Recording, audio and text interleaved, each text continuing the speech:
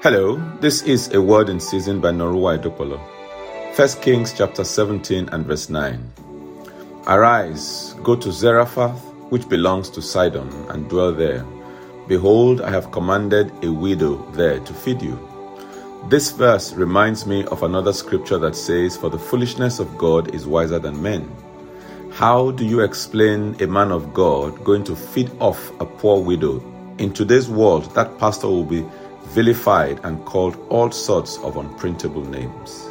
Sometimes God's instruction to you doesn't have to make sense in the immediate. What is important is that you can establish that it's a word from the Lord. Someone said the brook dried up because God wanted to take care of the dying widow and her son. You may wonder why God would go to all that extent. Truly, God's ways are past finding out. Many years ago, God arranged for me to attend a conference in Addis Ababa. After the first plenary session, I knew I had no business being at that conference. It was during the first tea break that I met the reason why I traveled. I met a gentleman by the name Abimelech, who was a Christian but with little knowledge about the ways of God. I spent the rest of my stay ministering to Abimelech and his family. Is God making sense to you right now? Maybe He's not. But guess what?